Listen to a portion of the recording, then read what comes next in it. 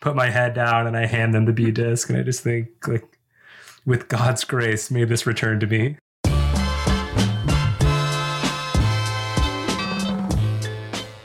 Willkommen zu ClockOrCounter. Mein Name ist Ilka Simon und mit mir hier sind Ryan Young und James Wiseman. Awesome. Welcome to the You're podcast. up, Ryan. I have no idea what's going on. Thank you. All right. I think first thing on our list is new Jammer Diaries from Duke. I think Ilka's going to give it the update this time. Okay, from today's jam. Yeah, we had a really nice jam today with, I thought it was quite tough wind, but they were like quite happy about the wind. So it was changing from time to time, and it was incredible to see how much they've learned from the last time we've seen them.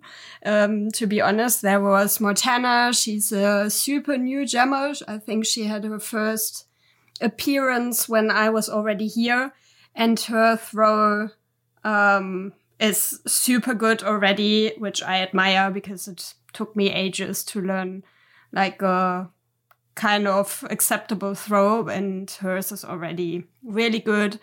And Ray, I don't know, how long has he been playing, James, you know? Maybe 5 or 6 months. And he was working on the crank, the behind the back pull crank, so against, and he couldn't manage it the last time I've seen him, and today it was just, he did it in so many varieties. It's like crazy. At some point I asked him, do you even know how difficult it is what you're doing? Do you understand that this is against? And he was like, no, I don't understand that it's difficult. But yeah, it was great to see. And I think I haven't seen half of the moves he's able to do. So, and the weather here is great. I heard from all the people in Germany that it's raining all the time. And here, since I'm here, it was raining once, I think. It's like constantly sunny, and it's a little bit spooky too that it's so warm in January. But yeah, we had a great time today. And James, by the way, also, he did some really, really cool stuff. Like no one cares about that, though. True.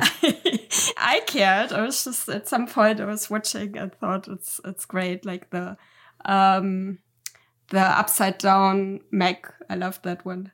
I think I learned it from Ryan, honestly. I learned it from Matt. There you go. So here we are again. Matt, it all ends up. It all ends up with Matt. Yeah. He's our one true God. That story reminds me of the PhD student that was like, went into the lab and like saw something impossible. And he's like, whoa, maybe physics doesn't work how I thought or how everyone works. He like shows it to his professor, and the professor's like, no, this is not how it works. But it was like a major breakthrough and no one knew. But because the PhD student didn't know it was impossible, or didn't know what the real rules were, like he made a breakthrough discovery. I didn't tell that story in the right order, but I'll clean it up with saying that was Daniel's strength. When Daniel and I were first learning how to play, and we've been playing like 2 weeks, he's just working on like upside down back rolls and like spinning honky donk badonkadonk. He had no conception of there being a natural order to learn things. He was just like, that's the hang, I'm going to learn that. And he would. And there's something to be said for it. I mean, it's not obvious that there's any building blocks to doing certain really difficult moves. So if they really fire you up, sometimes there's no reason not to just learn it. Yep. I think we just don't know the proper order yet, but I think there isn't. True. So what else do we have on our agenda today? Okay, so first we're going to do underrated, overrated, or properly rated, and then we're going to do some listener questions. Okay, and I think the way we said we're going to do it is we each have different questions, and I assume we'll all answer each question. Exactly, and we'll go round robin. It's like one, then the next person. So I think we should start with our esteemed guest, Ilka Simon. So I'm taking my first topic. So I wanted to ask you, what do you think about making videos and putting them on the internet for spreading the jam? Okay, I'm first. I think underrated because we need a body of content for people to like relate to. And the more content there are, like more chance that some new person will be able to relate to it. And I think that's really important. So it's underrated. Like it doesn't happen enough. That's what's so great about TikTok. It's so easy to make 15 seconds of content and post it. And the algorithm will match it with someone it matches with, which is great. I think Ryan's right, but I'm going to go with overrated with the big emphasis on Ilka saying for spread the jam purposes. So I've said repeatedly that I think it's incredibly important to develop as a player if you're able to take videos and watch them. Being able to see yourself is a really important visualization technique, but it also helps you see what looks nice, what looks the way you want it to be, and what looks the way you don't want it to be. Because a lot of times you think you look a certain way when you're playing, but when you watch it back, you think, oh no, I wish I'd known I'd look like that. For spreading the jam purposes, I do think you're right. And I think if we were all posting videos out there, it would create the sense that freestyle is this big current thing that lots of people are doing. But at the moment, it's not really working that way. So I think unless everyone's doing it, it's kind of overrated because no one's really looking at these videos that are new freestylers or potential converts. And I feel bad because when I started making videos, a lot of people were making videos and it felt like this really cool communal process. And now I feel like just me and Edo are making videos and like not a lot of people are making videos. And it's starting to have a negative effect where it's like if you search on YouTube for freestyle videos, it's all me and Edo. And I've been just taking down videos that I made. So there's like less and less of them. But I wish there was more out there. And there are people, like I want to give credit, like IL was making lots of videos for a while. Tom Leitner still makes a lot of videos. But if you're a new freestyler, please put out the videos. Like I know it seems like this super narcissistic exercise, but it's helpful to everybody. We want to see it. You know, I'm sure some people judge me and are like, what a joke. This guy's like putting out videos all the time. But like, just do it. I mean, it's not necessarily for you and it's helpful to the community. So don't feel bad about it. Cool. What is Ilka's? Yeah, well, I'm between properly rated and overrated, like just by how much time we have and how much time the community puts into creating content on the internet. And like, I think for spreading the like we need a lot of ways. I don't know if you have the English terms, like a lot of ways go to Rome. We have something like that in German. Well, in America, we say in a very poetic phrase, there are many ways to skin a cat. Okay, that's okay. I won't use that one, but you know what I mean. I mean, there are many ways, and this publicity, this Nike publicity, attracted a lot of people, and I think a lot of people in Europe started because of that. So there is definitely some spread the jam value in videos, but maybe we don't spend enough time to just talk to people at the site. And also, I'm not sure if the very technical stuff and difficult stuff is really attracting the people in the end. And in our community, we put a lot online, which is super advanced. And not sure if this just doesn't really attract people to start it. Maybe there are other ways, but I would go for properly rated but yeah, that would be nice to find more ways to see, to use our time. Maybe there are more things we can think of than just videos. But it's almost like, I feel like if I was synthesizing what we said, it's almost like it's very valuable for spreading the jam among people who are already freestylers, but it's not so valuable for attracting people that aren't freestylers. Yeah. Okay. All right. Me next. Underrated, overrated, or properly rated? The B disc. What is that? That's the yellow B disc that we've talked about all weekend long. Sorry. Yeah, I was talking like B, like the letter B, like that you have a plan and B plan. Or yeah. Oh, well, I'm not so excited about that, like James. Because overrated on the B disc. It's a good disc. It's like, yeah, I mean, in general or just for James? I've never seen anyone being so fired up by the B disc like James is. So. Well, let me just pull the knife out of my heart and say that the B disc is wildly underrated because there is no rating you could assign to it that would truly realize its value. So it's funny that you asked this because we've been talking about this all weekend because Ray has been asking me for a B disc and I was just like, no, I will not give you a B disc. And I told him a story, which is that at the beginning of this year, a person came up to me and was interested in freestyle. And he says, I have a disc and I want to show it to you. Let me know if it's a good freestyle disc. And he pulls out a yellow B disc. And I was like, oh, I will give you 10 discs if you give me that B disc. And he said, no, this is my disc. I like this disc. And I was like, I will give you my car, my house, and my dogs for that disc. Like, whatever it takes to get that used B disc. And I think probably once a year I have a moment. This won't happen anymore because I'm almost out, where I'll have given all my disc away and some new player will come up and they'll be really fired up. And all I have is one last yellow B disc. And they have to be really fired up. And I just like put my head down and I hand them the B disc. And I just think, like, with God's grace, may this return to me. Okay. For me, I think for everyone but James, it's underrated. It is the best feel of plastic. Like, it's the fastest disc for how it feels. But for James, I think he overrates it purely because the B discs are printed on heavy plastic. They're like on the standard deviation, it's like 3/4 of the way to the heavy side on the scale of light and heavy discs, which hurts my hands when I play with it. So even though it feels amazing when it's delaying and I'm skidding it and it's just too heavy. Well, I'm weight blind, so I can't even tell the difference. All right, so I'll ask my first question, and I want Ilka to answer this first. Overrated, underrated, or properly rated winning? Phew.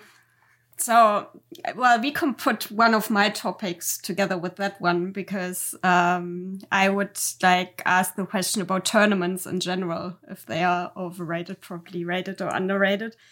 And also there it's hard to say because it's different for everyone, I guess.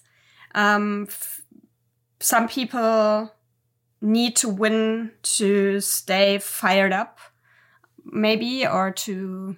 Well, I told the story today when I had my first tournament, which I didn't want to attend. I became fourth with Yasha back in the day. We became fourth out of 6 because we didn't drop, but we couldn't only do like 3 moves. And that fired me up. So not becoming last on this tournament was actually very motivating. So it can have a motivating factor. Me personally, winning is overrated because I really more appreciate the process of developing a routine. I love to get my partner, like get to know my partner better, like to put something together, to both put our soul and character into routine, find compromises, the whole thing. And so in the end, I want to show the routine, of course. I put a lot of work into my routines and I want to show them at least once. And I sometimes fall in love with the routines I'm doing. So I want to show them. And of course, I want to be judged in a fair way. Yeah. So, but it's not about winning in the end. Like, I don't think many people believe that for me, it's not so much about winning.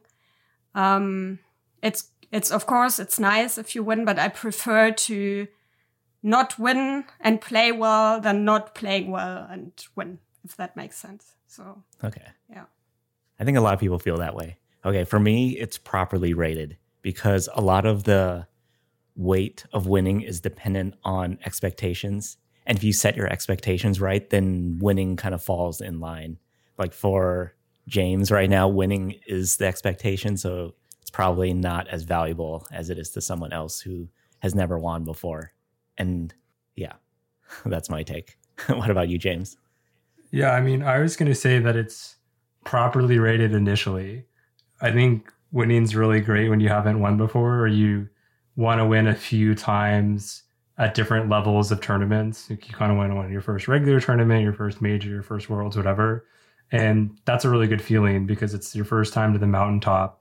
And there's something very validating as you become a better player to realize that you're now good enough to beat other top players.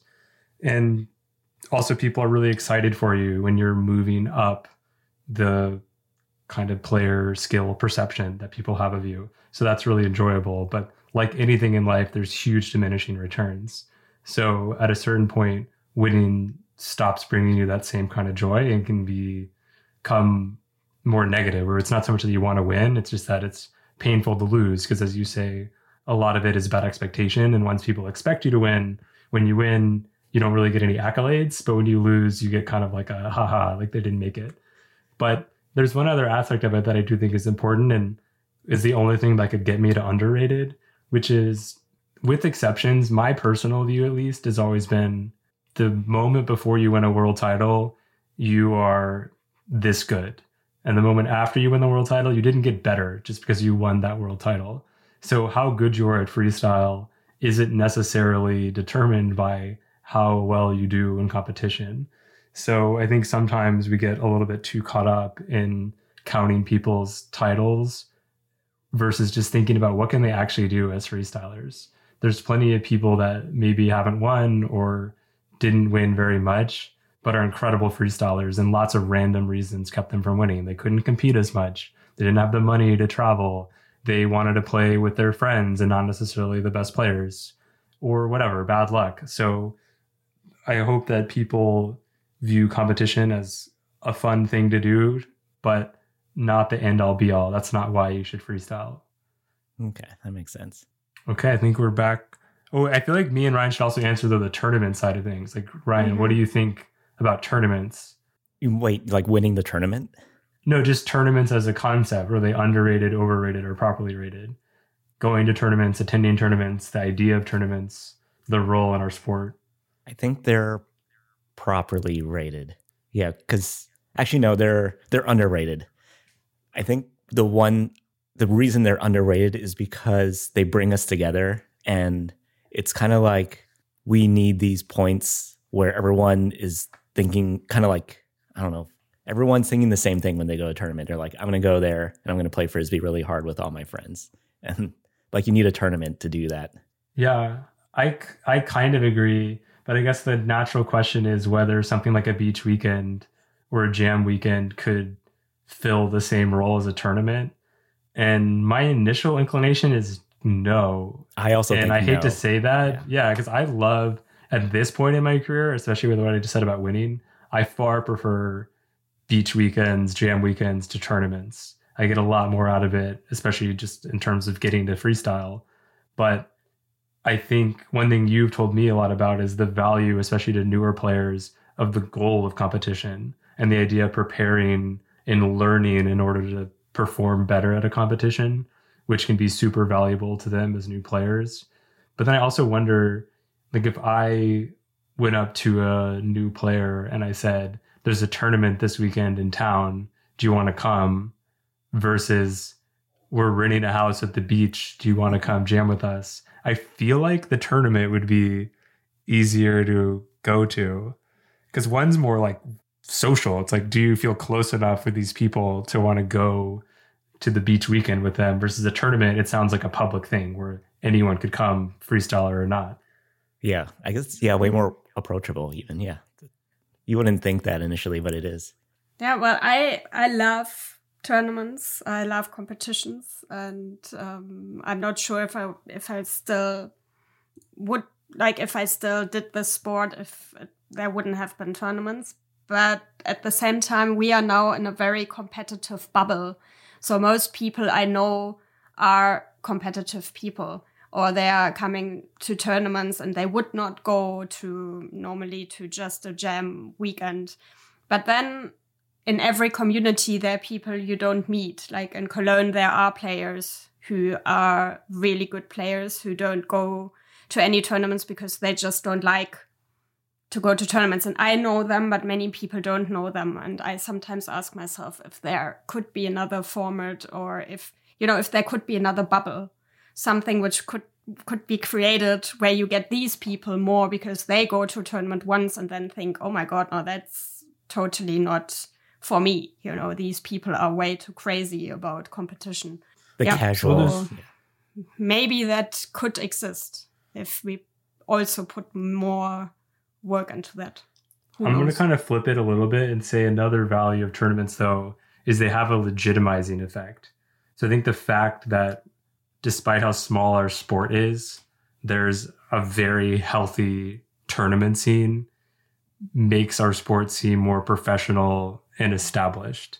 And that can have appeal to new players. So I think, for instance, when I first started, I met Dan Yarnell and he told me, I won't be able to play this weekend because I'm flying to Berlin to compete in the World Championship. And I was like, wow, that is amazing. I mean, this person's flying. Berlin sounded like Timbuktu to me. It sounded like the farthest place in the world. And I never imagined that I would go there like twice a year, every year for 10 years. So I think that has a certain amount of value, but kind of like what you said, they can cut both ways, because for some people that's going to make it too intense, at least to go to. Like, I don't think a lot of people would necessarily feel comfortable going to the World Championship after playing for 1 year. But if they knew what it was like, they would know that it's totally normal to do that. I think growing our casual scene is the way to spread the jam. That's my long-term theory, is if we can grow the casual scene, our sport will that's when we hit the 1 million FPA members. Well, then I'll take this opportunity to ask one of my questions, and I'll start with Ilka. Overrated, underrated, or properly rated the Durham freestyle scene? And let me just say, because I have a couple of questions like this, normally to ask a guest these kinds of questions would be fishing for compliments. But luckily with Ilka, I'm playing a very dangerous game here, because Ilka could very easily be like, overrated, it's terrible, I hate it. It's hard to say, because, I mean, it's too early, I guess, to ask that question, because people are not yet talking about it because they haven't met them. So got a lawyer here. She's like, well, what does it mean to rate it? I mean, until we have the benchmarks established. It's just too early. What I find a little weird about the situation is that I grew up and I came into this sport because of friends. So every time I played Frisbee with people, I'm befriended with them. And so this group is way younger and they become friends with each other now. And then they go for to eat something.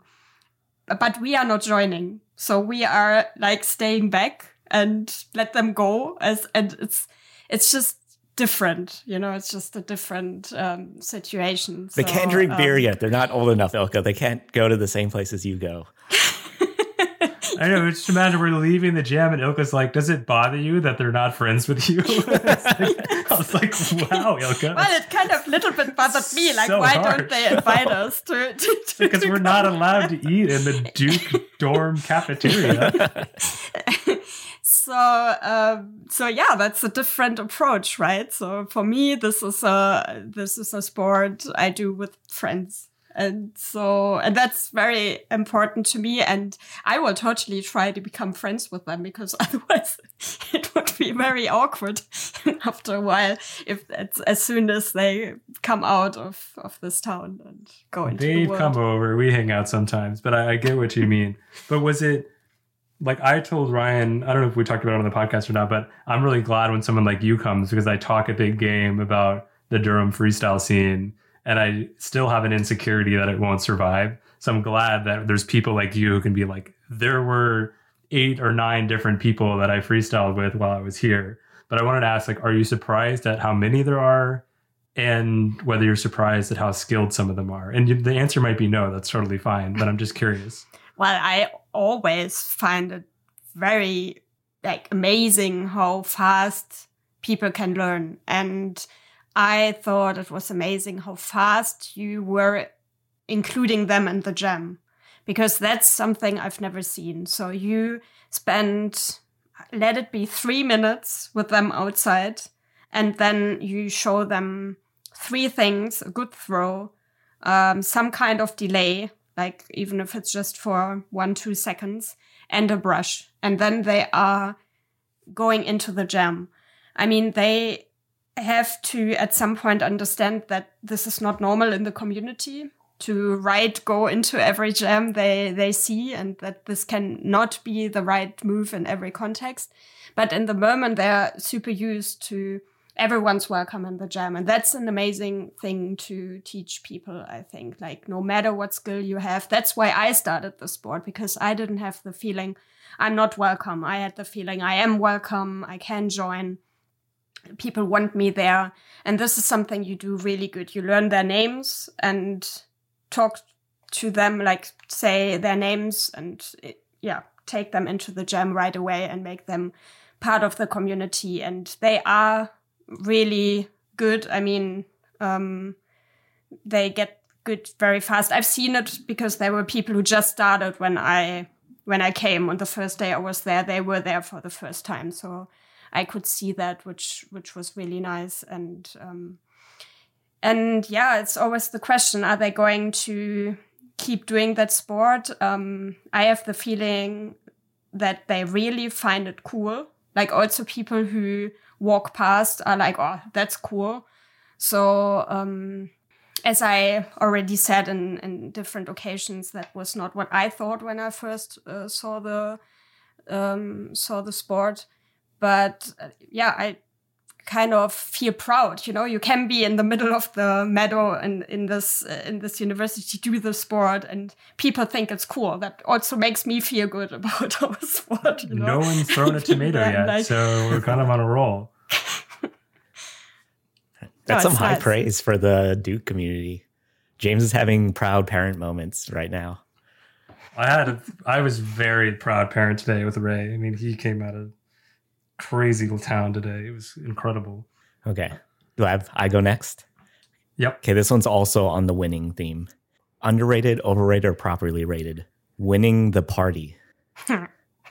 Ilka, go. I have the feeling you chose these topics because I'm here. I'm not really sure about it. We haven't done our breakdown of being efficient at parties and abusing the party system, but we'll get there. Well, again, for me, it's underrated. And I also don't get the judging system, by the way. I have the feeling that the judging system in the moment when it comes to rating the party is who's there the longest. But the people who are there the longest were mostly not the people who danced the most or put most of the energy into the party. But that's just me. No one told me yet what it's really judged on. I've won the party officially once in my life. And that was still I think that was beginning of last year, which was not really a moment to be proud of, to be to be on a party at all. It was my first real bigger party in Corona times again, and it's nothing to be proud of. But so I haven't won the party officially, but I love the parties, as everyone knows. I think it's also it's an important bonding thing to as a community to go out and have some fun besides Frisbee, and not to take also tournaments so super seriously,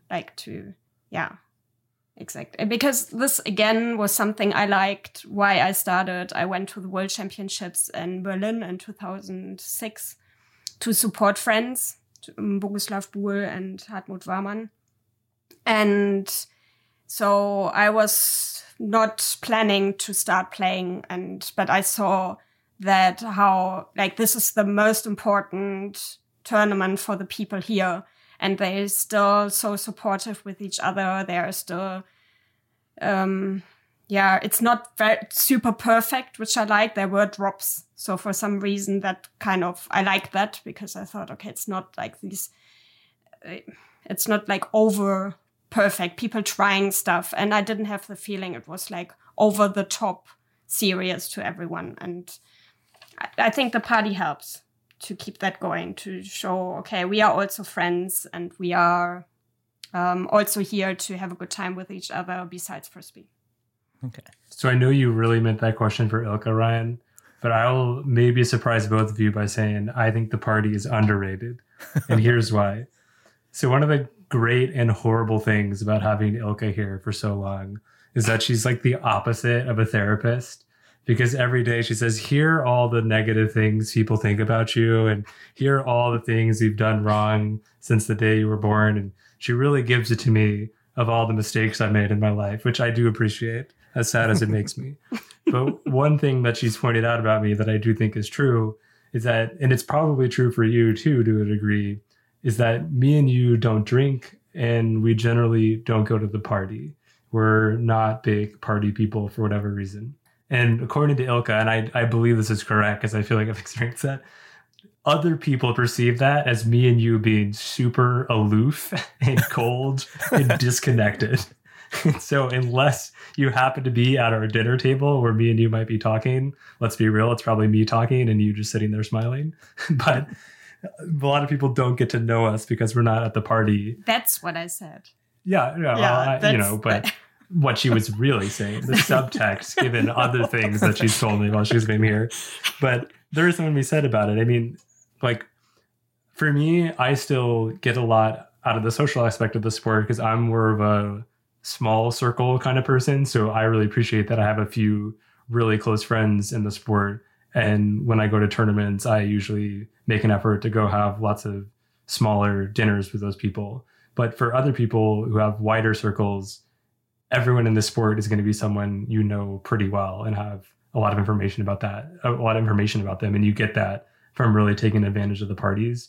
And especially because this is such a relaxed sport and most people aren't really competing to try to win, why else go to the Frisbeers of the world unless you're taking advantage of the opportunity to spend time with your friends? Okay, I get that. And will I be at the party? Will I be at the Cross Club at 2 a.m. at Frisbeer? Absolutely not. But I agree that if I were a better person, I would be there. And just to make clear, that's what I meant. I mean, it's easier to get to know people if you attend the communal stuff afterwards. And I think it's totally fine if you're not a party person, if you don't like groups, if you are more like you want one person to talk with and not 10 at the same time and you hate dancing. For me, it's totally fine if people don't join the party. It's just... Although I do have a theory. This is real time. I didn't think about this before. And if you have children at home, I am going to curse, but within a clinical context. So the difference between me and Ryan, because neither one of us, people don't get to know either one of us very much because we don't go to the party. But there's a key difference, which is that Ryan has resting smile face. So everyone sees him and thinks, that guy's so nice. He's always smiling. I have a hard case of resting bitch face. So when you see me, you're like, that guy looks so mean. And you complain about this constantly when we're doing our routine. Yes. I just look angry and sad all the time. And when I was a musician, constant complaints about it. When I would play music, I looked so upset all the time. And people would always be like, are you having fun? And I'd be like, I'm having the time of my life. Can't you tell? And they're like, no, we can't. That's funny. I'm surprised that Ilka's only won the party once. That's like hearing that James has only done the open sweep at Worlds once, and just this year. It's not a stat you would expect. Well, we know Ilka really spiritually is the winner of many a party. But yeah, as I said, and I would never change my performance because of the judging system. So I don't really need the judging system. So I would still try to be the one most of the time. Maybe you need a coach. Like maybe I should be there at the Cross Club being like, Ilka, you got to get off the dance floor. You got to save those legs, drink this glass of water. The optimal time to show up at finals is 11:29, not any earlier, not any later. And make sure you nap on finals day between at least 2 of the rounds. Like, these are the kinds of things you need to do to really win the party. And you got to get a lot of FaceTime with Tom Leitner, because I think he has a very important vote in the party winner. Like, you got to be putting in the hours with him.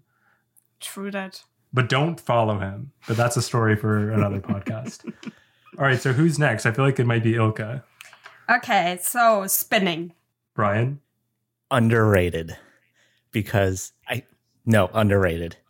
It's the one thing that gives you diff, and it's easy to see. It's probably like on the spectrum. There's like, people make those memes where the graphs, and like on one axis, it's like it's worth a lot of points. Another one, it's like you actually get the points in real life. It's like at the very diagonal peak at the end, because everyone knows what a spin looks like, and you can do multiple of them, and they look better when you do multiple, and you get the credit. So underrated. Mm-hmm. It's interesting because you are already, and I'm putting 2 topics together now again, because my next topic would have been individuality in the sport. And like when I saw the sport for the very first time, I think the spinning part was that which I was like, oh, really? Like, you are dancing with the frisbee. So for me, it was not the thing which attracted me, you know, like I for a very long time, I didn't want to put work into spinnings, because I just personally didn't like it, also like not seeing it. But I get what you're saying, like, because I always understood that it's difficult. And and kind of now I want to prove myself that I can actually do it. So at some point I was working on spinnings because everyone did it, and I wanted to prove to me that I can also do it. But the part with the individuality is that I have the feeling that we kind of always all try, like many of us, not all of us, but many of us try to copy what other people are doing already. We are like maybe not so much thinking out of the box, and spinning is definitely something you have to learn if you want to have credibility in the sport, right? Would you agree? Or yes. Okay, yeah. I have a story. So like 2 months ago, I was talking to Ilka about what is the prettiest like spinning form. And we were just talking, like not actually like doing it. And Ilka's like, I think it's when they're all spread out and you travel a lot when you spin. And I'm like, well, that's very unorthodox, but I guess I can see it because in dance, sometimes you spin and you try and travel really far. So I go home to Seattle and I record myself spinning, doing a double spinning barrel guide is 5 different ways. And I do one that's like really far spun out, like how I thought Ilka would want it. I do one tight one, like how James spins. And I do like a few like dancey variations. And I'm just like, I only included the base James model because that's how everyone spins. I'm like, Ilka's definitely not going to pick that one. And I'm like, send all 5 variations to Ilka. And she's like, the one where it's nice and tight is the best one. And I'm like, what? That goes against everything we talked about for 2 hours at the party before I flew back to Seattle. Yeah, that shows again that I'm not good in theory. Because I was thinking it has to make sense if I'm traveling. Yeah, like if I'm traveling, it makes sense to spin because there's actually a way I'm doing.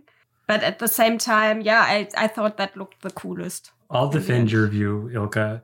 And even though I'm very flattered that you're using my technique as the model for what you should do, but I learned my technique from Daniel because in 2014, Daniel was doing double spinning a certain way and I was doing double spinning a different way. And the way I was doing it is I was using the same set I used for any other catch. And I was setting the disc right in front of my body and I was spinning in one place and then I was catching the disc. Whereas Daniel was setting the disc like 150 miles away from himself and spinning very tightly and then leaping to go get it. And at Frisbeer 2014, we played together and we did this cool routine. I played terribly. He played amazing. And when I watched this routine, and there was a couple times where we mirrored each other, which as we all know, it's never perfect. And Daniel was doing these beautiful double spinning barrels and mine were super stunted. And I resolved to learn how to travel like him because that's what I found to be the big difference is that Daniel was setting it far away and traveling. So I think the way to synthesize your views here is you should have tight spins and you want to keep upright and keep your balance. But I do think for almost every spinning catch, I try to set it further away from my body so that my spins cause me to travel there. And when I would practice spins, I would put tape in a line radiating out from my body, and I would spin on that line with end point in mind. Like I'm trying to spin from point A to point B. And so in that sense, I think Ilka is right. Okay.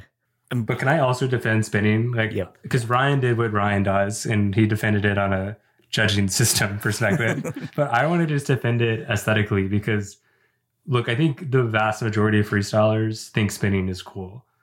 But there's definitely a somewhat vocal minority of people that like to put spinning down. And I think it's gone a little bit too far, in my opinion, because I think it's fair that spinning shouldn't be the end all be all.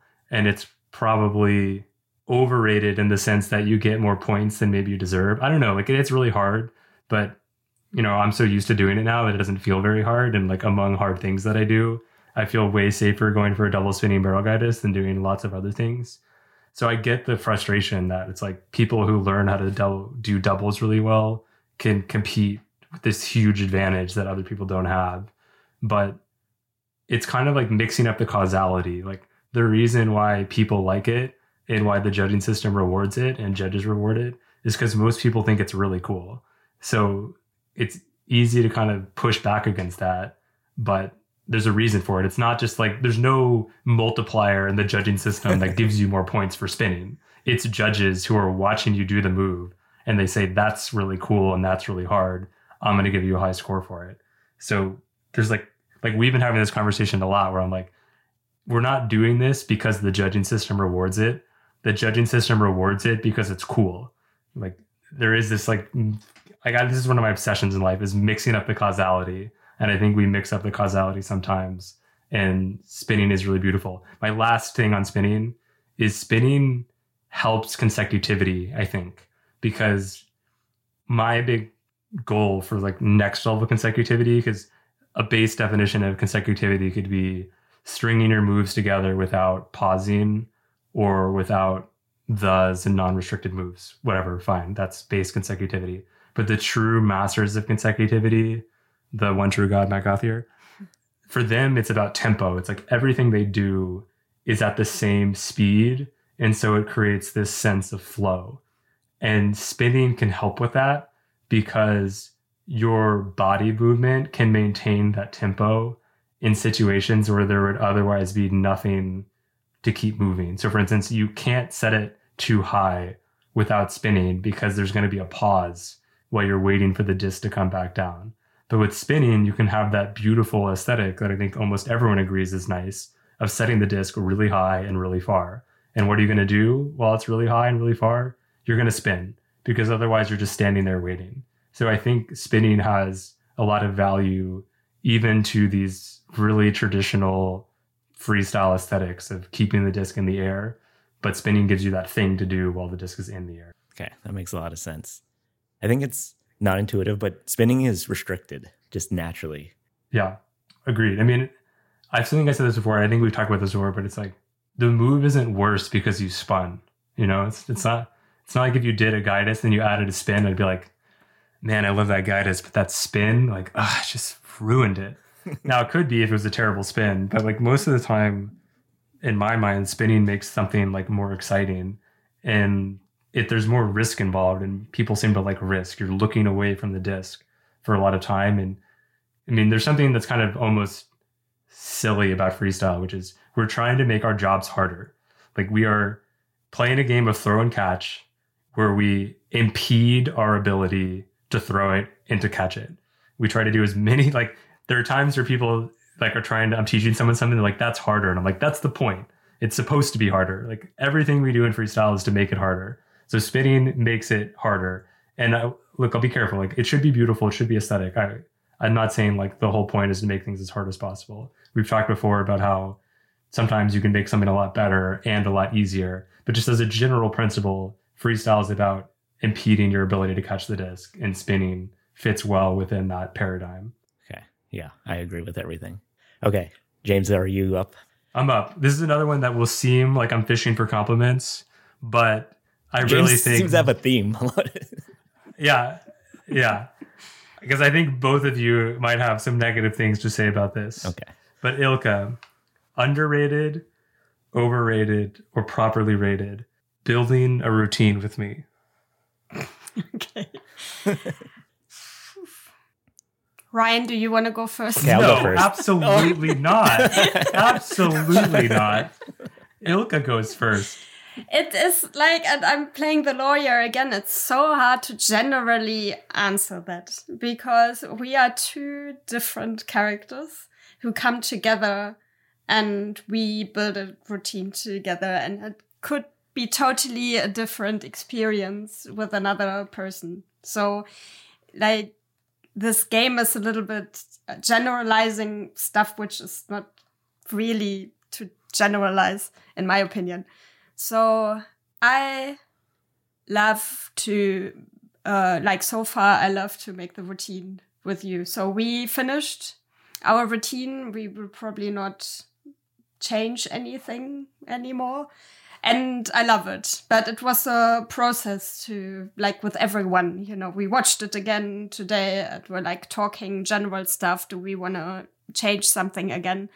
And me personally, I'm super happy with it now. And I love it to be here. I mean, I'm in this house and we are I can live here and we spend a lot of time together.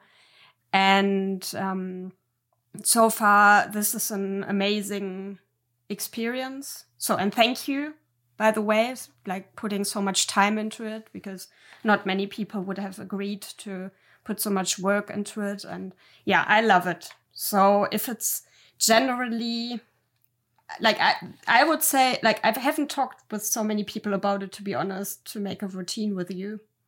I'm not sure if I talked to anyone about it, but I could imagine that it's underrated, but maybe other people have people told you they made a bad experience with you making a routine?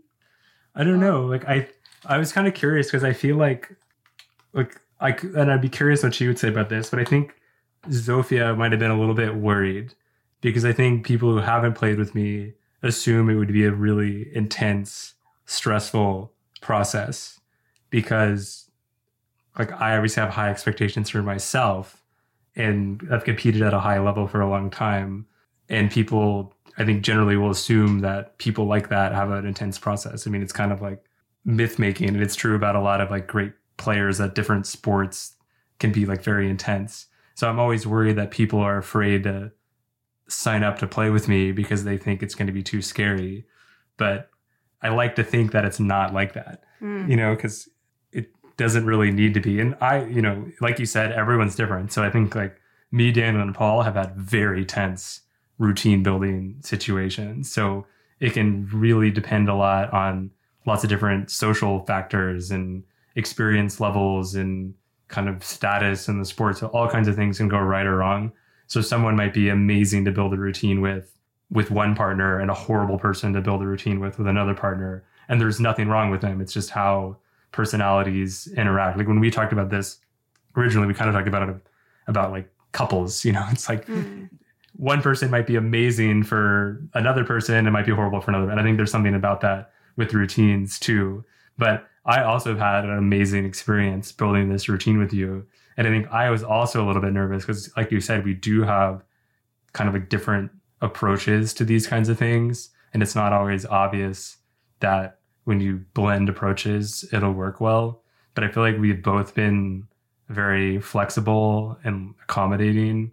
And I think we've had a really seamless experience so far. Like there hasn't been too many stressful moments of looking at each other like, I hate you. No.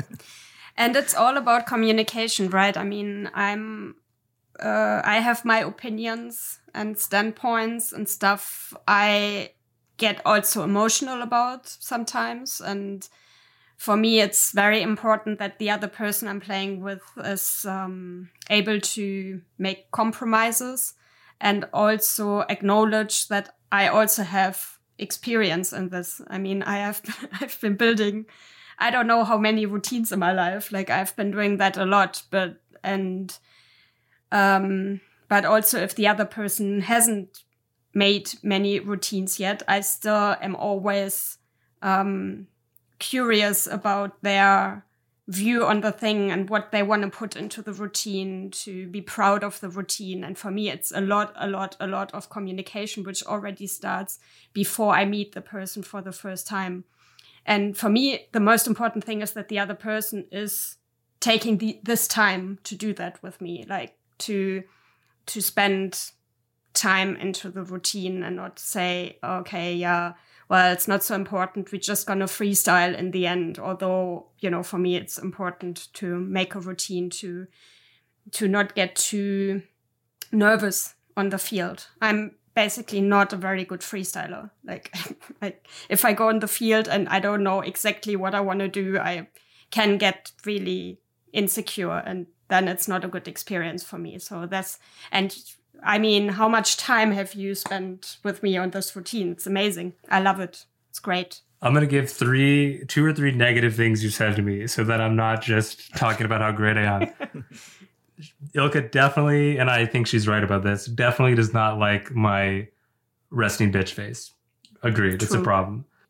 In different ways and at different times, Ilka has all but told me, do not speak to me during the routine. True. Whether it's positive or negative or about the win, she's just like, do not open your mouth in the middle of the routine, which, by the way, amplifies the resting bitch face problem, because at least normally I pair my resting bitch face with a lot of like, nice, like, good job. But now I'm just dead silent, just staring at you with dead eyes.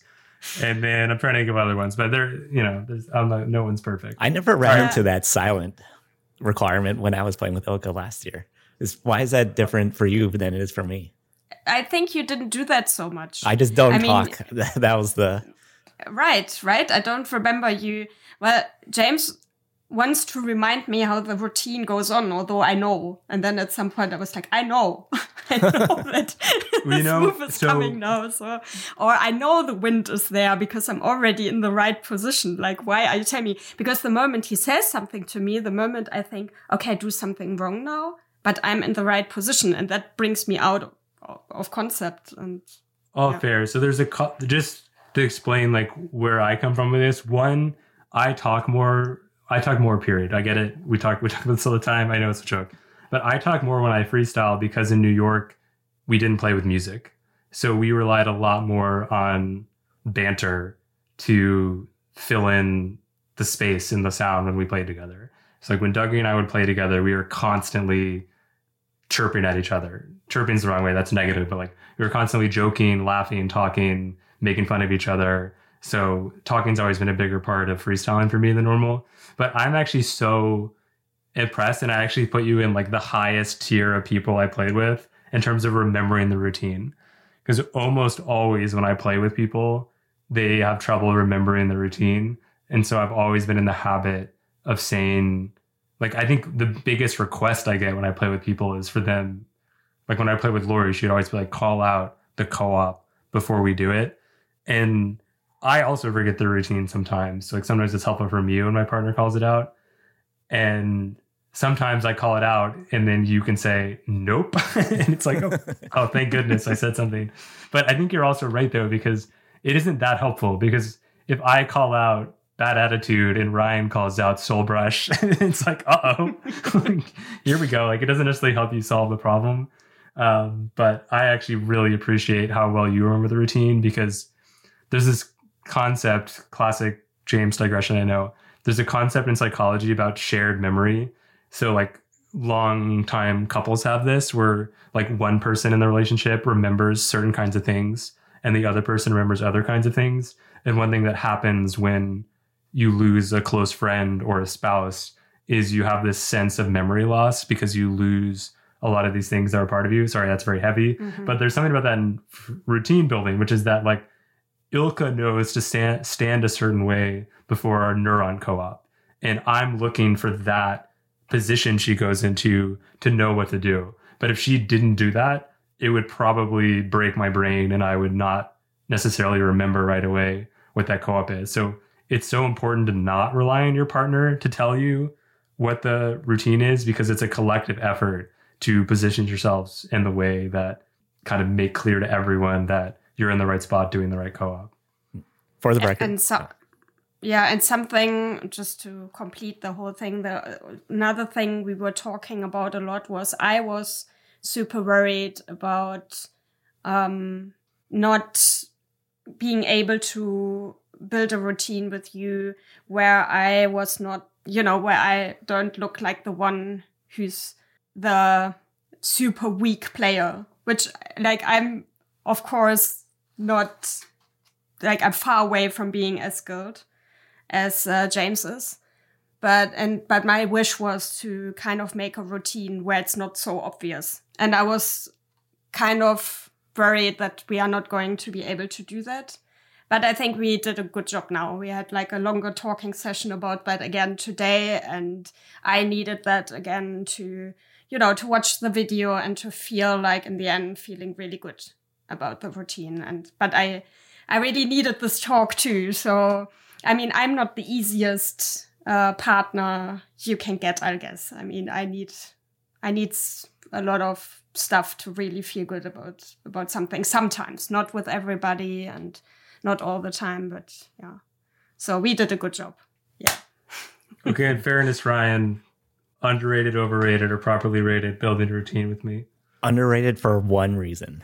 So you told me this a long time ago, but at the start of every routine partner session, you ask what are the goals, and then you structure everything else you do building the routine with your partner based on like that conversation. And I've done that with when I pair up with people now too. I like always have the what are the goals conversation at the start. And it's really important. Yeah, it's kind of like work even, or like when you're having a debate with someone or disagreeing with someone, you have to kind of decide, well, what's the end point that we're seeking? Because if we're seeking different ends, then we're going to be trying to do different things. But if we can agree that we're trying to do X, it becomes easier to negotiate the kinds of things you need to negotiate in a routine. So like, I don't know, I can't think of an example, but like if our goal is, I guess the easy example is if your goal is to win, it's a lot easier to be like, well, which of these two combos will get a higher diff score? And like, that's how you can structure the routine. Mm-hmm. Or like in the case with Ilka, it can be like, is this like starting to overshadow like your contributions? Like, how can we make this co-op more equal opportunity or something? It's like having those kind of conversations are super useful. Anyways, I'm glad this question led to some routine building advice and wasn't just a love fest. But I think maybe you're next, Ryan. Yep. Okay. Underrated, overrated, or properly rated? Having full contact on your roles. Okay. I would say underrated. I think I find it super beautiful and great if there's full contact. I mean, not with all the roles. It's actually, I think, strategically the best thing to do. I'm not sure. Like, maybe I'm wrong. Maybe you can do it with all kind of roles. But if people do it full contact, it's, I think, not only for us in the community, really beautiful, but also for people who look from the outside. So a friend of mine, like, tried the roles and he was like, oh yeah, but I want to do it like you do it, like full contact. So even he is like someone who doesn't know much about the sport. He saw that this is something you want to achieve, the full contact role. And it's also a very good feeling. I love it when it happens.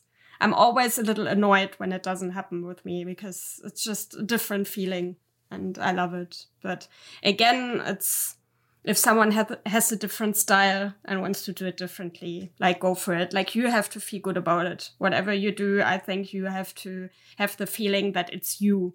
And if it's not you, if that is not your move or you do it differently, then in my opinion, just do it differently. But for me, full contact is great. It's great feeling, great. Looks great. Yeah.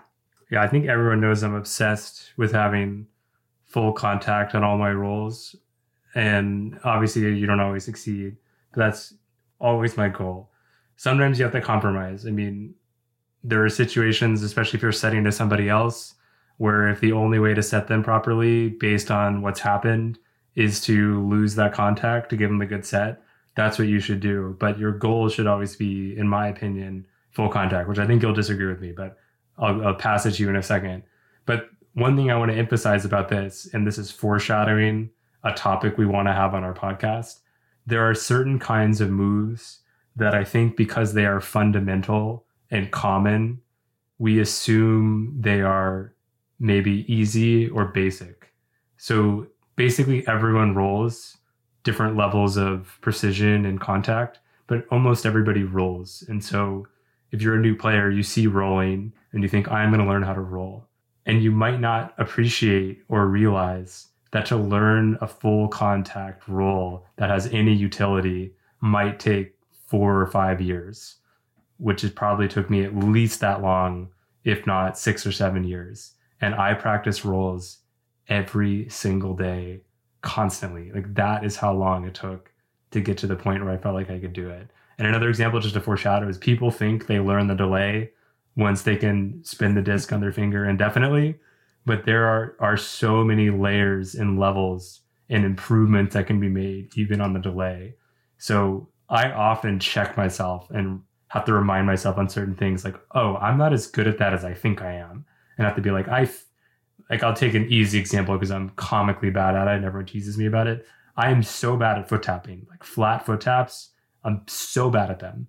And like, I'm sure there was a point whenever it was 8 years ago where I just assumed I could do that because I thought I was a good player and foot tapping is basic. But I had to do it a few times, mess up 100 in a row and be like, actually, I'm not good at this. So all I'm trying to say is take the time to get it right if you value contact. Like Ilka said, like some people might not value that, and that's totally fine. But it's supposed to be hard. It is hard. So don't be discouraged if you're working on the roll and you're not finding that contact, because it might take you years. And that's just part of the process.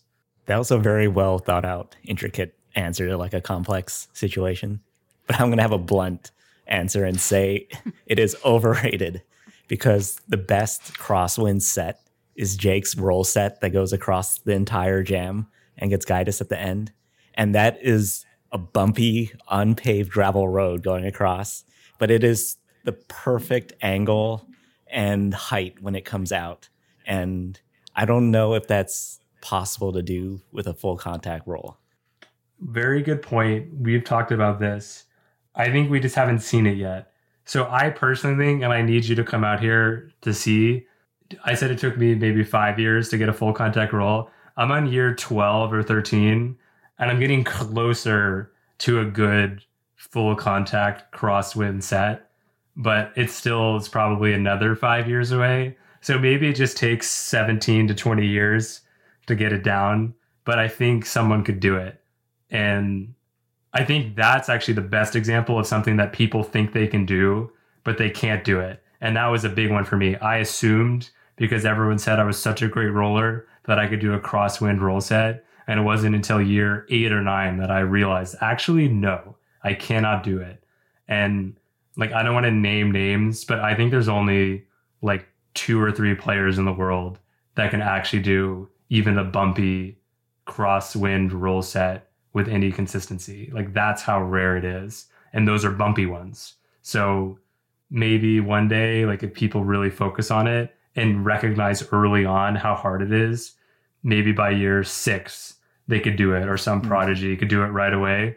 But I do kind of agree with you that it hasn't been done yet with consistency, but I believe I'm getting closer. But I'll give you one example of someone I do think was pretty good at it, but needed to be set up by somebody else and needed a very specific kind of set that's kind of rare. But Cindy Kruger, or Cindy St. Mary, I should say, was really good if you gave her a very flat bump set, rolling that out crosswind with pretty decent contact. I do think sometimes she would kind of brush it at the last minute, but she had much more contact than the average person. So I think that there's a possibility, but it's going to be an extremely advanced technique. Yep. It's like the scoop brush where, I mean, it doesn't look like anything, but it's hard. It's so hard to scoop brush it. Or the foot scoop brush, the elk kick. It's hard. Anything you want to add to that? No. Okay. All right, Ilka, do you have any more? Well, I had the one with the individuality, but I kind of already said a little bit about it. Well, I want to ask you then, overrated, underrated, or properly rated indies? Jam, competition, what are we talking about? You can all of the above. Yeah. Well, in competition, I think it's overrated. I think it's, especially now we are having only 3 minutes in the pairs routine, there's not really a reason to have indies anymore. You could make way more co-ops. And, but it can fit. I mean, you know, I'm a fan when it comes to it has to fit to the music. So there could be decisions where a certain indie, like the Machine Gun or something like that is. Do not speak of Machine Gun in my presence. I will not condone that move. Sorry, Paul. So there are moments where it can get necessary, but I think in the past it has been done too much. And in a jam, I also prefer jams where there are not so many indies. So where it's like maybe a little later in the jam when there's already a flow created. So I'd rather be in a flowy situation, which normally doesn't come when there are like many people doing indie after indie after indie all the time. So Ryan? I think it is properly rated because in certain situations, it's really great to have an indie. Like in both the jam and competition, you can, like there's like a point where when the new player gets the disc for the, like, okay, so at the end of the jam, you're doing last catch. That's when the indie is a good time to indie. So in that case, it's properly rated. But in all other cases that are not time to indie, it is overrated. Yeah, so I'm going to go with underrated, but for not the reasons people might think. So I actually completely agree with Ilka on the competition front. And I will say, if you don't have time to build a routine or you're just like crunched like a lot of us are, I get using indies to fill space. So I'm not going to begrudge anybody who puts indies in their routine because it was the easiest thing to do to get it out the door. But with that said, all else being equal, you have the time to build co-ops that do all the cool stuff you want to do without requiring an indie. So my goal generally is to not have any indies in my routines. I think the one exception to that is sometimes with double disc where you do like mirrored stuff, or like there's reasons for double disc where indies will come up more, but they're serving a particular purpose. They're not meant to like highlight you doing an indie. So I agree with Ilka on that front. But I've talked before about the value of indies in a learning context. So I'm not going to go over that again, other than to say I think indies are super helpful for new players to develop their skills. So I think if you have a new player in your scene, you would do well to give them lots of freedom to do indies so that they can work on new things. Because it's a lot easier to do things when you have control over them than when you're trying to fit that into a co-op. Now, I hope Ilka will agree, but like we have a pretty co-op heavy freestyle scene in Durham, especially given how new everyone is. At least I spend a lot of my time just like setting people, tipping back, downwind. Like I'm with less skilled players, I try to be just like Ilka will tell, I'm just running around like a crazy person in the middle, just like gonna set you here, gonna grab it, gonna throw it here, just to keep it moving so it feels more like a real jam, even though the players aren't that skilled. But I do want to kind of say, like, one thing I felt like I experienced as a younger freestyler, and I will admit that I was probably way too indie focused as a new freestyler, and I have a lot of regrets about that. But I also want to defend it a little bit because people were really like mean and moralistic about it. They weren't just saying like, hey, you're doing too many indies, that would be fine. But they were saying like, you're really selfish because you're doing lots of indies. But here's what I want to say about that. It is selfish to do indies when that's not the expectation. So we've talked about expectation before. If you're in a jam where everyone else is doing co-ops and you're doing indies, that's a problem. I know I made that mistake sometimes when I was a new player, and that was not cool. That's a problem. But having a jam where the expectation is a certain amount of indies, I think is not only perfectly fine, it has the same relative moral value as a jam with co-ops. because if I do an indie and then you do an indie and I do an indie and you do an indie, we both had the disc the same amount of time. Like we are sharing with each other. You're sharing your vision. I'm sharing my vision.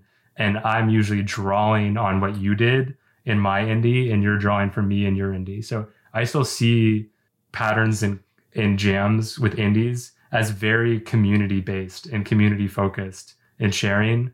And I just want to say that because I don't want us to be too like patronizing about co-op and mob op is the only way to freestyle and any other way of freestyling is selfish and not okay. Because I do think sometimes we push that on people and I don't think it's right. And I was a product of where I learned how to play. New York is a very indie focused scene. And I think that's kind of what led me wrong a little bit when I was a newer player. But it also really helped me grow. And to this day, when I go to New York, it feels like I'm sharing a lot when I'm playing with other people and watching what they can do. I'm especially curious what you think about this, Ilka. About? Like when I'm like trying to defend indies, are you like rolling your eyes like, oh my God, like here he goes. Like indies are so lame and selfish. Like generally, like you. In general or me, whatever you want to attack is fine. But that's what I said. Like it depends on the moment. Yeah. Because if you fire a jam up to a certain point where everyone is doing indies for a while, yeah, that is totally fine. So there is a certain moment in a jam where indies are also appropriate in my opinion. But you never get to this point, in my opinion, if there is not this flow moment in the beginning where everyone is participating and you get this group dynamic. So one thing that's been fun with you here is you'll say something like, you said X on the podcast, and here you are like not living that out. So one thing I want to ask you about is I said on the podcast at some point that, especially with the newer freestylers I have, most of the time I spend trying to co-op so that I can use my skills to make the jam better for them.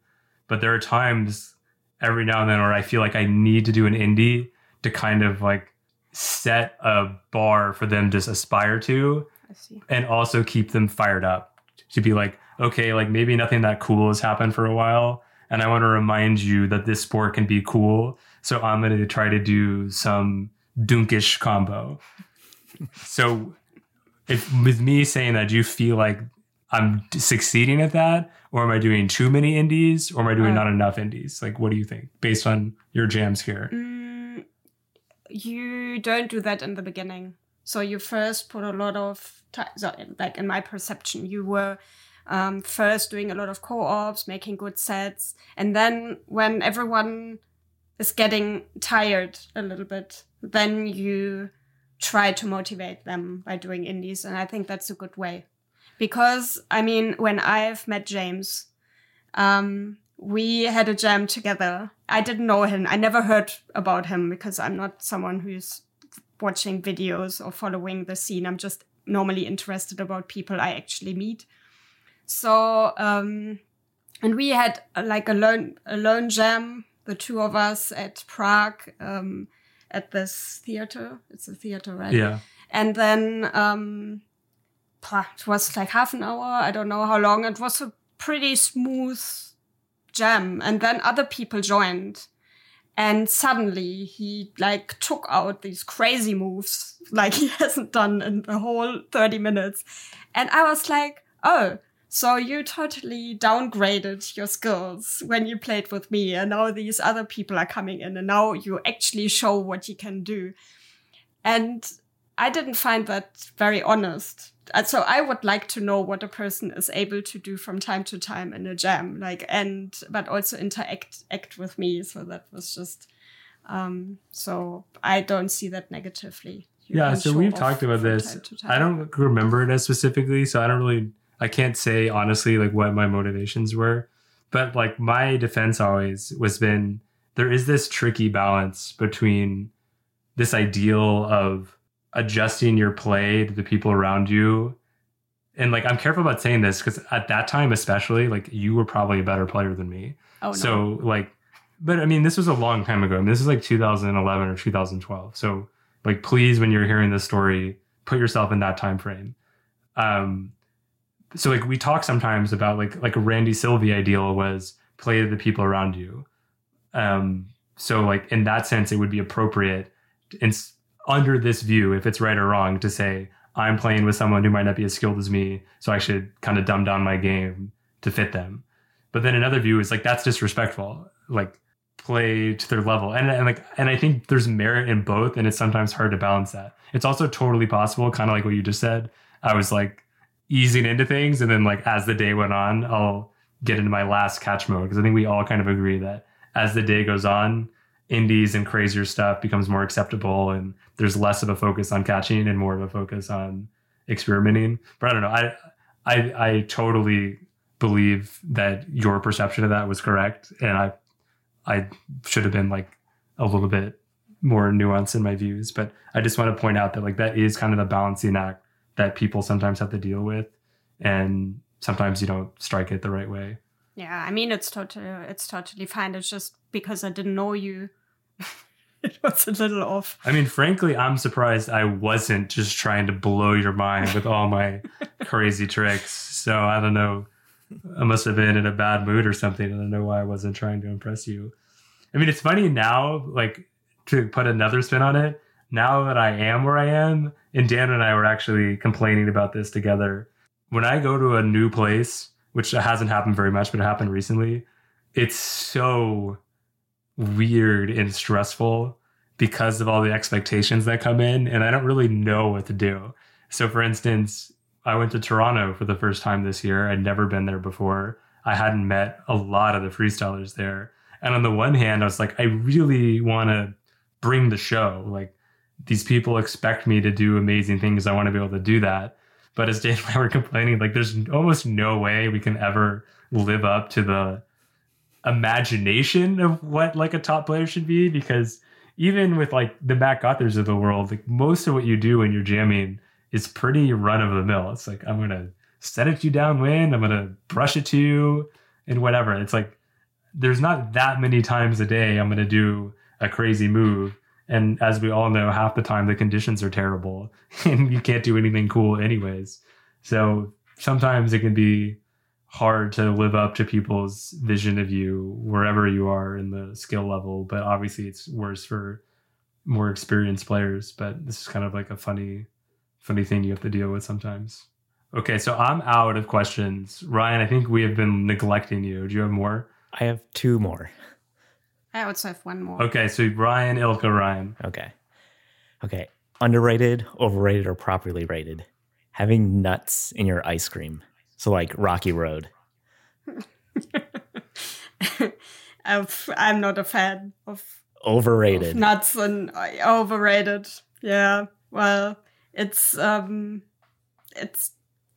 sticks in your teeth if you don't have what is it called? Floss with you. Then this. Ilka, do I look like someone who flosses? Pardon me? Do I look like someone who flosses? I don't know. Yeah, I don't have the strength or patience for that. Every time I go to the dentist, they're like, "Do you floss?" I just say no. And they're like, "You should do that." And I'm like, "I know. I should do a lot of things differently."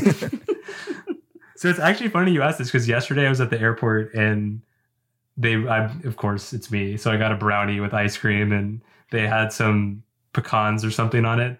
And up to about last year, I never like nuts with ice cream or brownies or anything.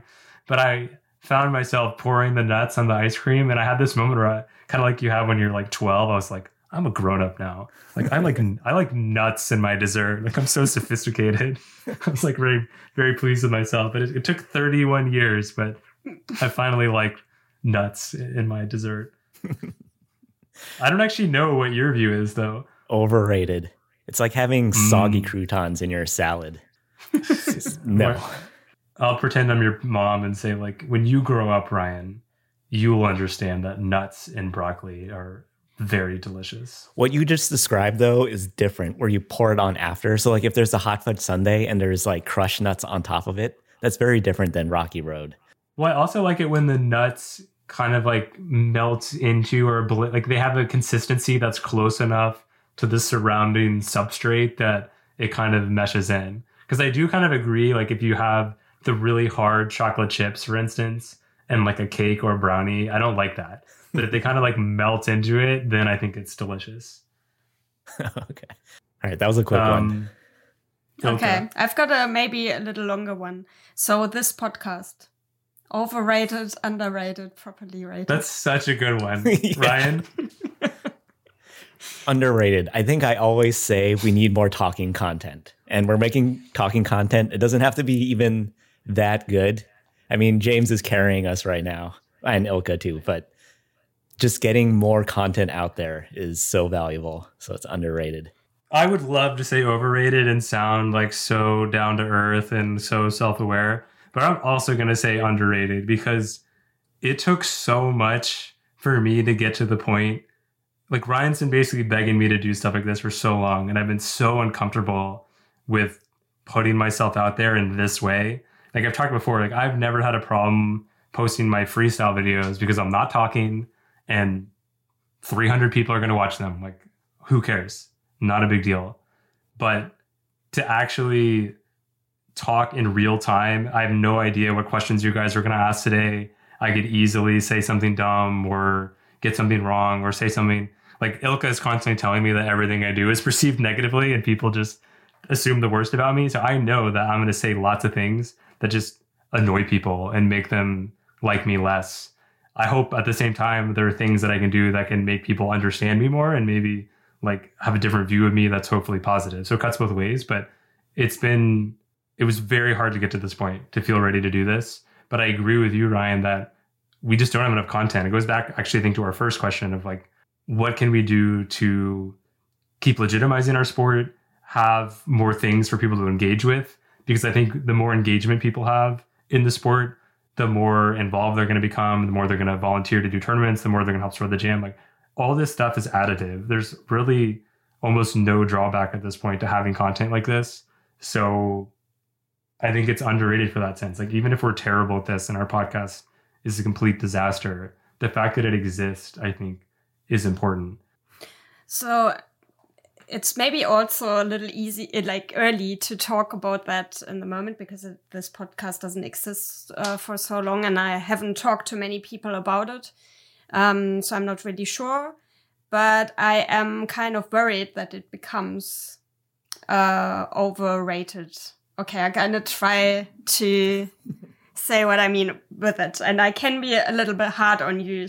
But the thing is, you guys have like a lot of resources in different ways.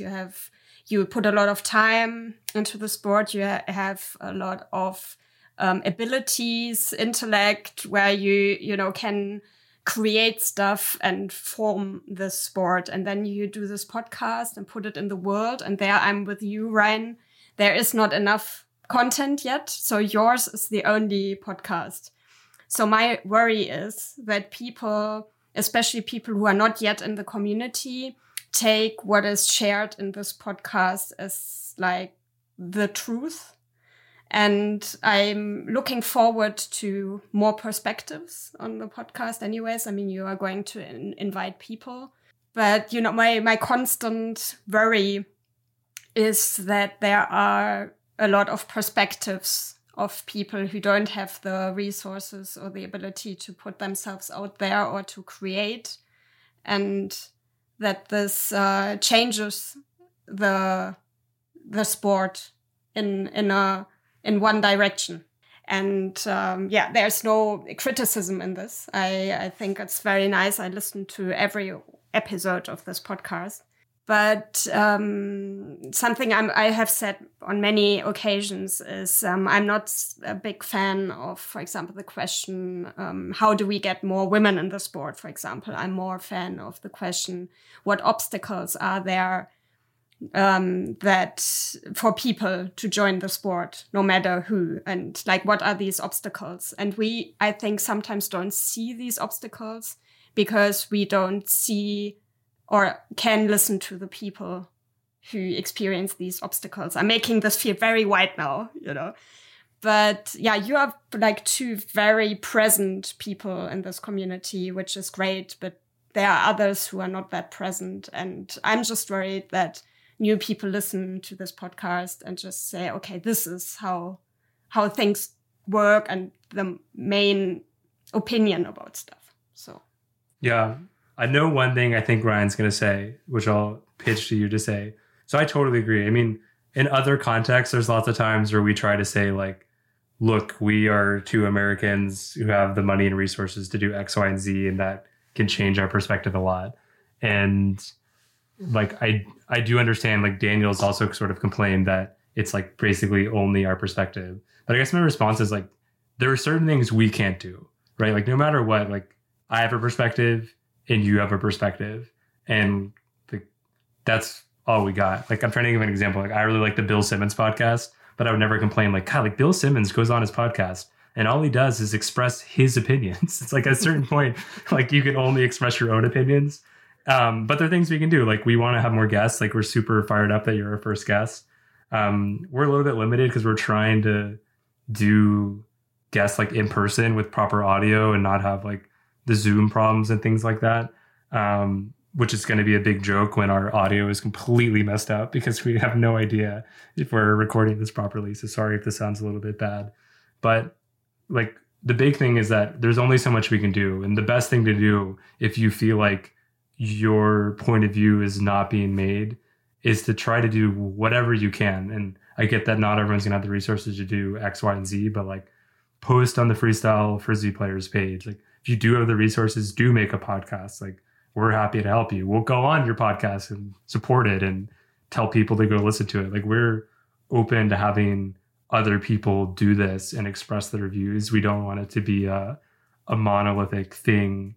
But it's kind of like how you've talked earlier in the jam context of like, this is an open community. Everyone's invited and everyone's invited to participate in whatever ways they can, in whatever ways they feel comfortable.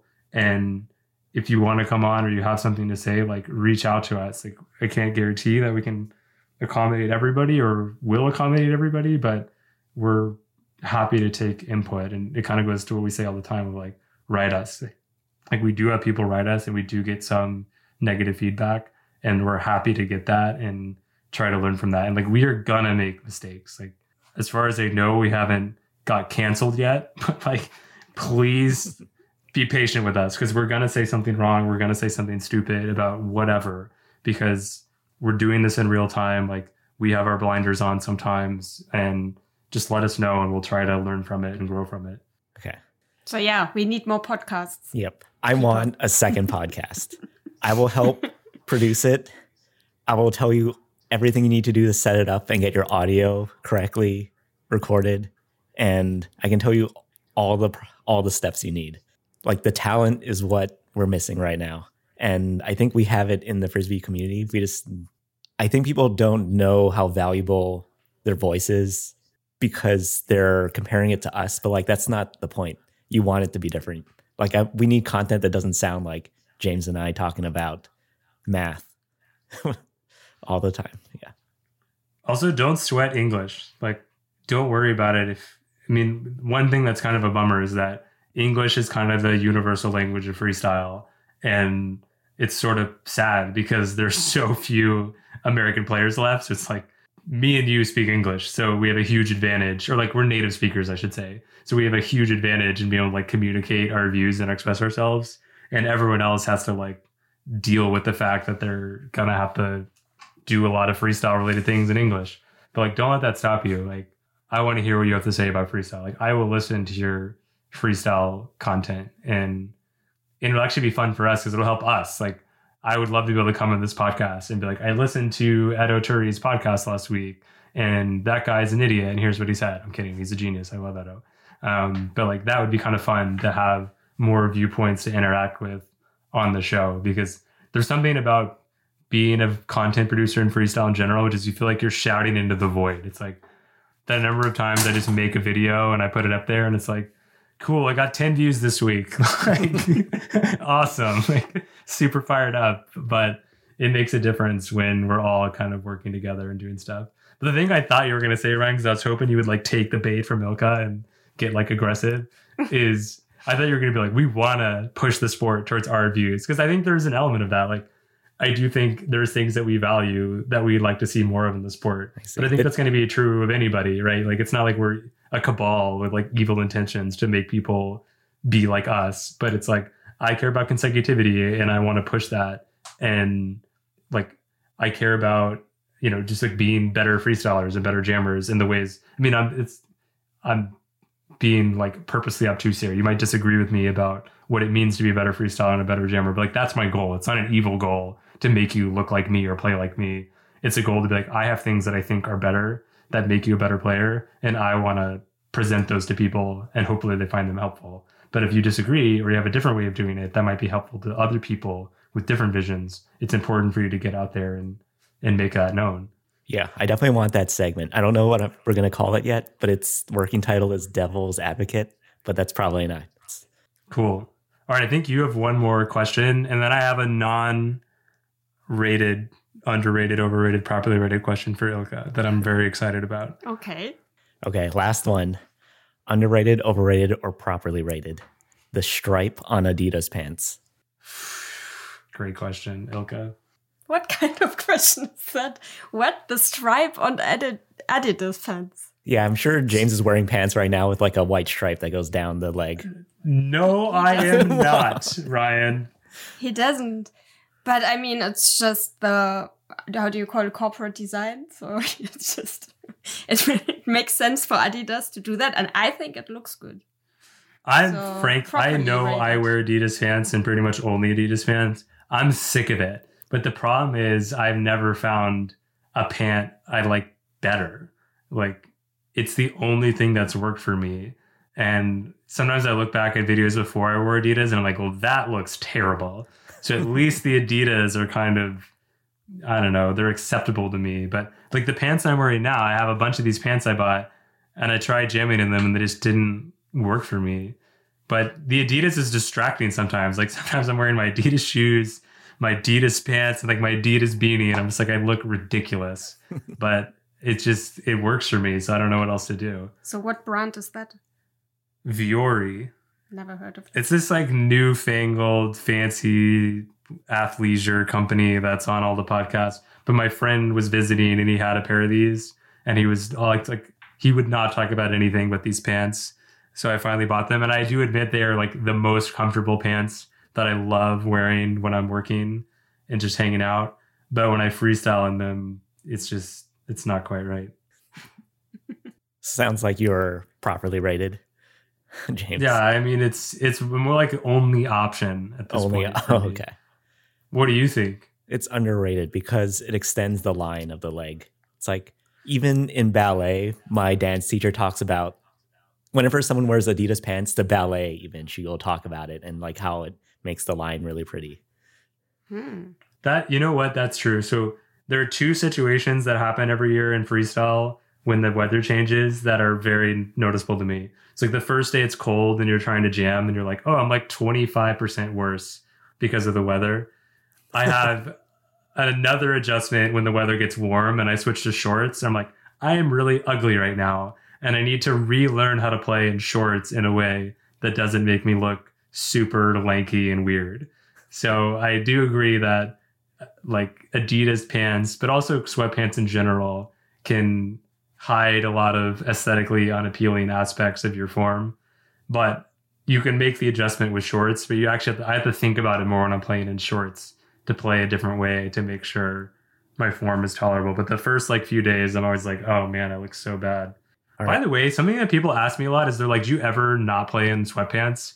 I'm like, what are you talking about? I wear shorts 92% of the time. I only wear sweatpants if it's cold. But I don't know. I must just make like, I actually have no idea why people think that. Like, look, most videos I make, I'm wearing shorts. They just don't remember. It's like selective remembering, I guess. Selective memory.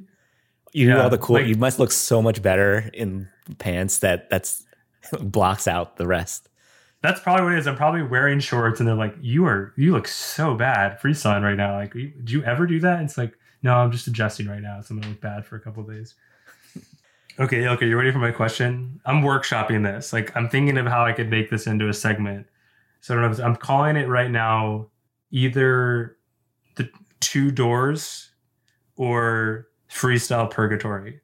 So you die and you wake up and you're in purgatory. What is And that? Sorry. that's the place between heaven and hell. It's called purgatory. It's the Catholic thing. Okay, yeah. And there's whoever's there, St. Peter. And he's like, there's 2 doors, Ilka, for you to choose. Mm. In one door, you can freestyle with any player in the world whenever you want at any time, except for one player. Because in the second door, you can jam with Stefan Dunkel. Which door do you choose? Oh, that's so mean. It's a hard question. I have to go with all the jammers. Oh, because my count. Wow.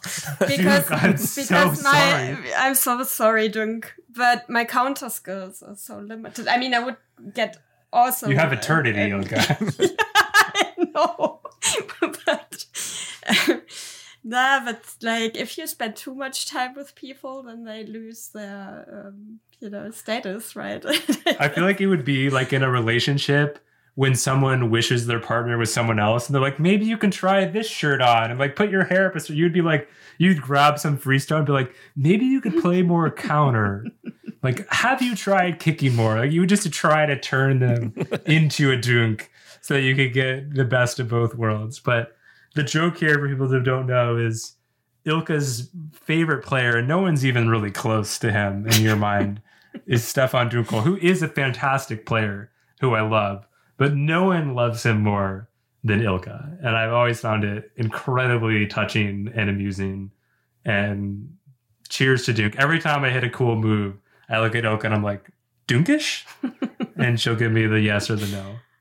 And I'm not sure who made this public, by the way, because I have never told him, but people told him. Oh, it was 100% me. I feel like it's all I ever talk about with you. I don't remember how it first came up with you, but like, there's some conversation you had where you were just like raving about Duke, and I found it so amusing. You probably asked me who is your favorite player, and I told you.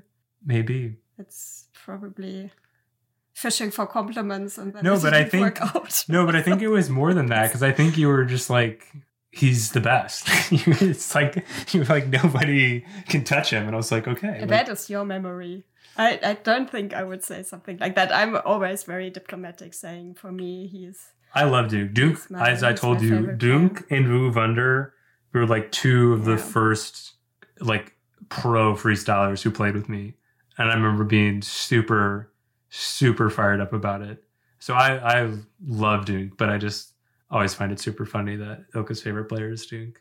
But believe me, I wasn't fishing for comments because I know I'm not that high on your list of favorite players. Like you repeatedly tell me all the different things I do that you don't like. It's a style thing. Right? It's like what I'm spinning over there. You're like, oh god, the spinning, like this idiot. What is he doing?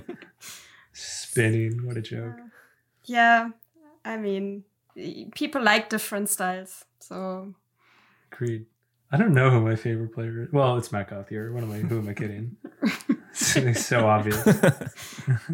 Sometimes I forget, but yeah, I love Matt. Who's your favorite player? I think I know, but who's your favorite player, Ryan? I don't think it might be you. I was thinking it'd be Jake Gauthier. But the best friend list is not sorted in that order. Interesting. Yeah. I feel like that's a good question to ask people when they come on. Like, who's your favorite player? Because like one thing that is kind of cool is that is very different. Like I've always thought in my, like, this is one of my own like insecurities, I guess, but I've always felt like I have a bad ratio of like skill to how many people consider me their favorite player. Like I think like I have a very high skill level, but I don't think very many people would consider me their favorite player. But like I think Daniel is the opposite. Obviously Daniel's one of the best players in the world. Like I put him in my top 5, but I think Daniel for a lot of people is like their favorite player. Like they love how Daniel plays. Like Randy's another example. Like I don't think Randy was necessarily one of the best players, but I think for a lot of people, he was their favorite player. And I actually think it's like a really cool avenue that you can pursue. Like you don't need to become the best player who can do everything. You can become a player that everyone loves for what you do. But like, I don't know, maybe I'm misguided about that. I have to be careful when I talk about things like that because like I get that I'm in like a weird position, so I don't want to say something dumb. But I think Ryan and me have the same favorite female player. right? I think so. I know we had this discussion, but I can't remember what my answer is. I just have my new 2023 answer. Oh, is it? Okay. Is it So- Juliana Korver? No, it's Cindy. It's Cindy. Oh, it is Cindy. Okay. I Yeah. forgot. I haven't seen Cindy in a long time. Yeah, that's a no-brainer to me. It's probably Cindy or even Lisa. Like, I really respect Lisa's game as a jammer, like, especially. Like, I think Lisa is one of the best people I've ever jammed with. I'm always so impressed. Like, impressed is the wrong word. It sounds patronizing. Like, she's like won 1,000 world titles, but like every time I jam with her, I'm just like, wow, this is incredible. Like, just her read of the game. But again, some of that might just go down to like we see things a similar way. But whenever we jam together, it's just super fluid and flowy, and I really appreciate her game. But Cindy, easy answer. Yep. Scarecrow Brush, like, it's no joke. It's no joke. I also think I would have liked Gina Sample. I think she would have been maybe my favorite, but I've never seen her play in person and wasn't exposed to her very much. Cindy was I think the only player I've met and had like this fangirl moment where I was like, kind of, oh no, I can't play now. I can't play with Cindy her now. can throw I a don't chicken know. wing to herself. That's impossible. Yeah. I don't know how you do that. Also, Amy Becken is incredible. Just want to put that out there. Like, she's got a good combination of the aggro strength and power of Cindy, but also the finesse of, Amy. So there's some good players to choose from. Mm-hmm. Awesome. So with that, I guess we're done here. Ilka, do you have fun? Yeah, thanks so much for inviting me. I was a little nervous about this because it's not about telling a story, but sharing opinions. And See, it's hard. It's and scary. I think, it's scary. And I think I just didn't play really. I played a little bit against the rules with your overrated, underrated, properly rated game, but but I hope it was okay. And I'll write thanks. you your first hate mail, just so it's from a friend, and that way you'll feel safe. Come again? I'll write your first hate mail. Oh, okay. Do you have hate? Is there a concept of hate mail in Germany? Yes, yeah, but I already got some because of my job. So you're not the okay. you're not the first. Unfortunately, that's and thanks. I feel very honored to be the first one, being the first external person on this podcast. Yeah, let's just cross our fingers that this audio worked. If it's a little rough, thanks for listening anyways. Hopefully you could understand what we were saying. And keep listening. Check us out at ClockOrCounter.com. Send us an email. Send us your hate mail. Send us your perspectives at ClockOrCounter@gmail.com. And we'll put them up here. I think next time we'll do some listener questions. We really appreciate having you listen. And we'll talk to you next week.